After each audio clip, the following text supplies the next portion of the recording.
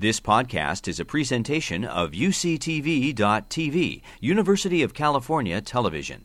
Like what you learn? Help others discover UCTV podcasts by leaving a comment or rating in iTunes. So, life sciences are always trying to make the best use of light for many different purposes. For instance, we use X-ray beam for crystallography and infrared light for vibrational spectroscopy. But most biologists use visible light. Okay. And the chromophore is a structure unit so that absorbs certain visible light, and it is responsible for color. And in many cases, it has the pi conjugation system. And single and double bonds appear alternately so that pi electrons can be delocalized. So electrons oscillate or swing on the chromophore, and that's quite important for the interaction with the visible light. And my laboratory is engaged in technological innovation in bioimaging and principally using fluorescent proteins. And I'd like to introduce to you the most classical fluorescent protein called a GFP. And a long time ago, so in 1962, Osamu Shimomura discovered protein from the light-emitting organ of the jellyfish. And just 30 years later, in 1992, its cDNA was cloned by Doug Pressure. And in 1994, so the heterologous expression of Ecoda GFP was achieved by Marty Shortley at Columbia. Okay. And this is the primary structure of Ecoda GFP, just 238 amino acids. Okay. So there's no chromophore that I defined a moment ago in the peptide. But from these three amino acids, serine, tyrosine, glycine, so three reactions occur spontaneously. Okay. Cyclization, dehydration, and oxidation reactions to make the pi conjugation system. So this is the GFP's chromophore, which absorbs blue light. Okay. But this slide doesn't say anything about its fluorescence. Okay. So this is a crystal structure we call a GFP and a beta bottle structure. And the 11-stranded beta bottle with one alpha helix inside. And the chromophore is formed on the helix. And the bottle is very robust. And the chromophore is packed inside. And it takes a very rigid structure. So that explains why GFP's fluorescence quantum yield is very high. Okay. And the mutagen studies done by Dr. Roger Chen produced quite a few color variants and more useful and brighter. Okay. And I stayed in Roger's lab from 95 to 98, and I used CFP and YFP as the donor and acceptor for FRET, so to create the genetically encoded indicator for calcium ion chameleons, as Mark mentioned kindly. Okay. So now I'd like to discuss why calcium imaging is so interesting and appealing. Okay. So there should be two major reasons. So first, calcium signaling is so dynamic. Okay. So the concentration of free calcium ion changes so greatly. So it should be fun. So to observe, for instance, here calcium oscillations. The second. So due to the endogenous and very abundant calcium buffering systems, we can express a huge amount of calcium probes, so without affecting intracellular calcium dynamics very much. Okay? So we can increase signal to noise ratio. Okay? So here we expressed a large quantity of chameleon in excitatory neurons of the forebrain mouse, and we shine the skinless head with excitation light to get these calcium data out through the intratoscope at video rate and for more than 30 minutes. Okay. So these readouts reflect spontaneous neuronal activities, and which are composed of multiple oscillations of different frequencies and very symmetrical. And the mouse was half awake. So when we gave visual stimulation, so we saw an evoked response in the back, okay, in the visual cortex. Okay. Now back to this slide. So GFP's chromophore, it has a phenol ring, so which comes from tyrosine residue. Okay. Well, almost all of the fluorescent proteins now available do have phenol rings in their chromophores. Okay.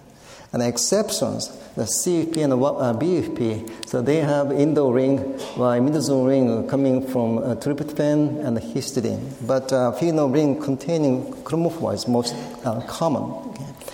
And there is an equilibrium between protonated and ionized state of the phenyl hydroxyl group. Okay. And they absorb 400 and 480 nanometer light.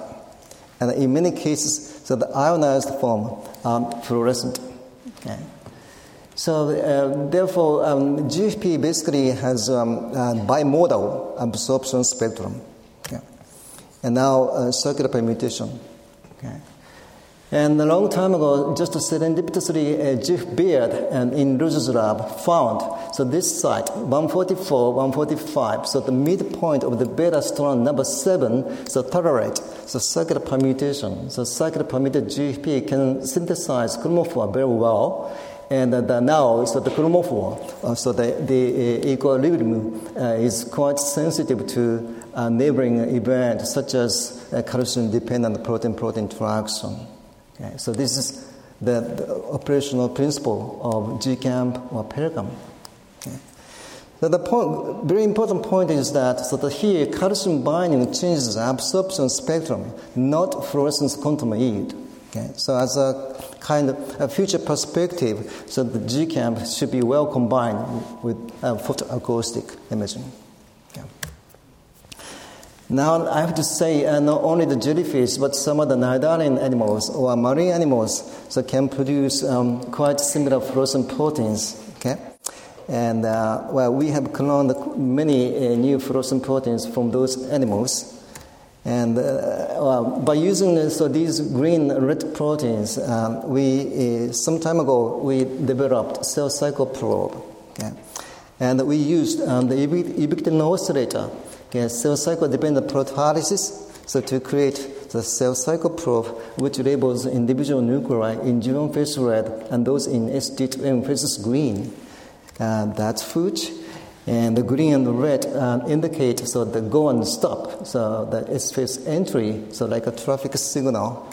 And when Fuchs was introduced into HeLa cells, so derived from malignant tumor, we observed cell cycle progression in real time at a single cell level. But when we did the same thing using benign tumor-derived cell line, we saw very clear contact inhibition. Upon reaching convoluted monolayer, all of the cells became red and then stopped so their proliferation. Okay. And we introduced scratch. And so if some of the cells were turning green after some latent time, so they re-enter the cell cycle and to build the gap. Okay. And we prepared food transgenic mice. So this is a coronal section of an embryo. And in the brain, so neural stem cells had the green or red nuclei in the ventricular zone, but postmitotic neurons had only red nuclei in the cortical plate. And the green and the red signify cell proliferation and differentiation. And during the embryogenesis, with time, so green to red ratio decreased. So the earlier the more proliferation, the later the more differentiation. And after the birth, so the red signal becomes predominant. But even in adult tissue, so we can identify very few green nuclei, and the cells with the green nuclei correspond to tissue stem cells, like neural stem cells found in the dentate gyrus. Okay. And when we used zebrafish embryo, very transparent one, so we can obtain cell cycle profile in 4 dimensions. So this is a segmentation period of embryo, and side view and head and tail. And again, with time, green to red ratio decreased, but some mitotic organs like retina and the brain, so very green. Okay. And in top view, in addition to two eyes, so we saw a notochord, so differentiating notochord. And in notochord, we discovered so the cell cycle transitions moved, traveled, okay, from head to tail, like this. So G1 this transition moved toward the tail. Okay. And we think so the cell cycle regulation in the notochord is linked to somatogenesis, which is also characterized by head to tail progression of differentiation. Okay. But anyhow, it's quite very amazing so that we can visualize the middle of the body from outside. So that's just because the fish embryos are very transparent. Okay? And by contrast, mouse embryos, mammalian animals, including us, are turbid. Okay? Yes, visible light scatters very much inside our body, like Na mentioned. Okay? So now tissue clarification. And a long time ago, we discovered that the membrane for Western blotting analysis became transparent when soaked in formol urea. And we knew that the GFP beta bottle is very tough, so rigid and tolerant of high concentration of urea. Okay.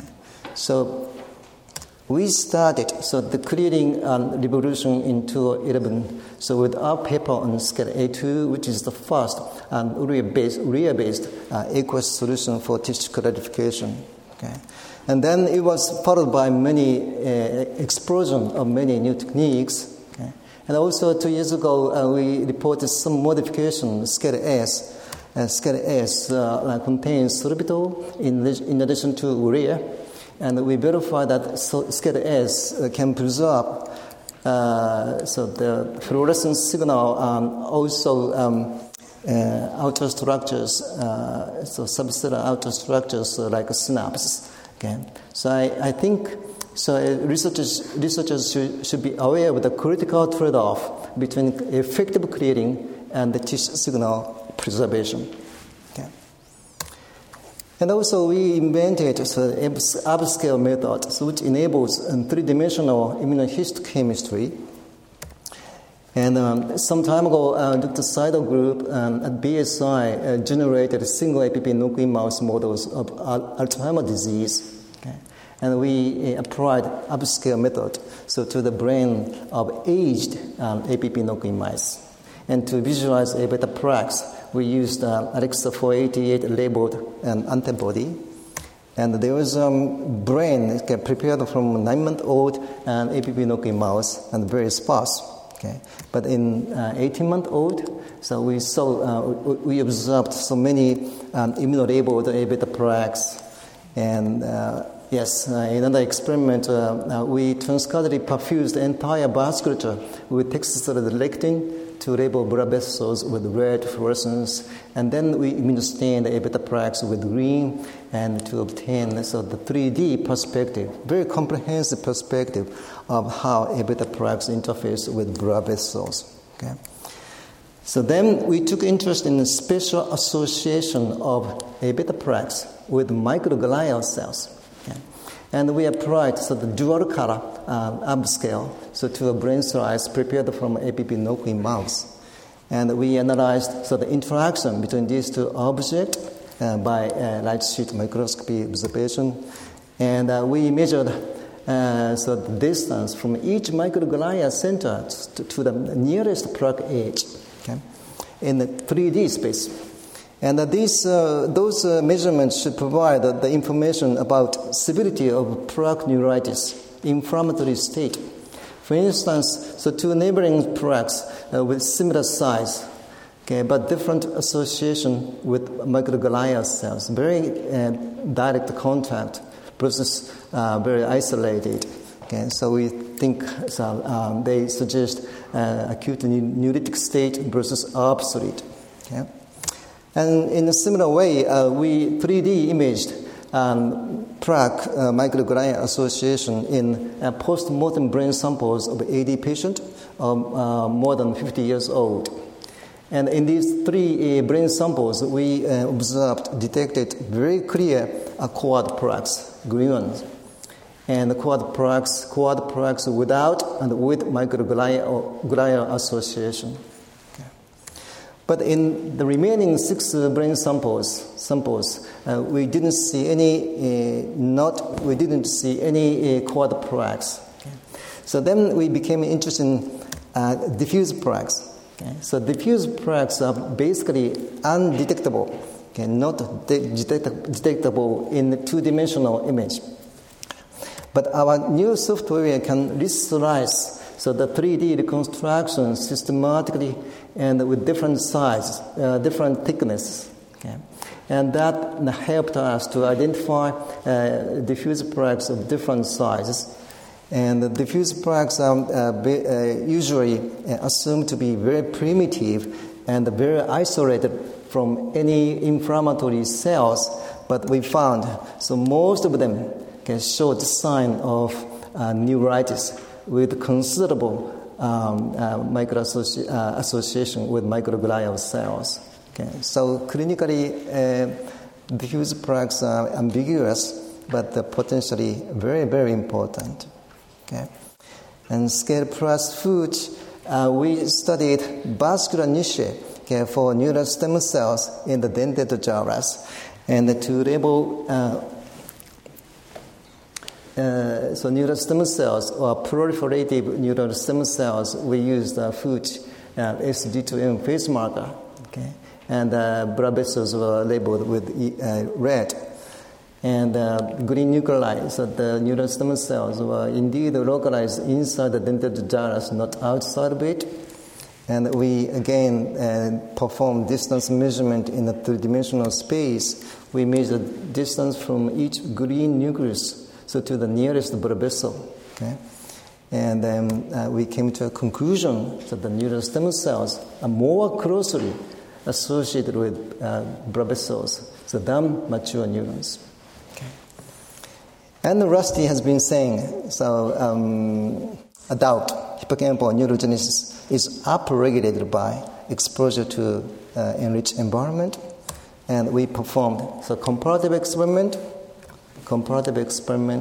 and large-scale 3D reconstruction, and our data showed the enriched environment increased, so the number or density of neural stem cells, but did not change so that their association with blood vessels. So this is a comprehensive data, I hope. Okay. All right, so this slide is interplay between light and life. Okay. I remember that. So the Roger used to remind us nature is very kind to us, to researchers, and that nature still remains the best source of bioimaging tools. Okay, and this is my last slide. And only a scientist with respect for nature would have been permitted to surpass it in English, Japanese, and Chinese. Thank you very much for your attention. You've been listening to a podcast by University of California Television. For more information about this program or UCTV, visit us online at uctv.tv.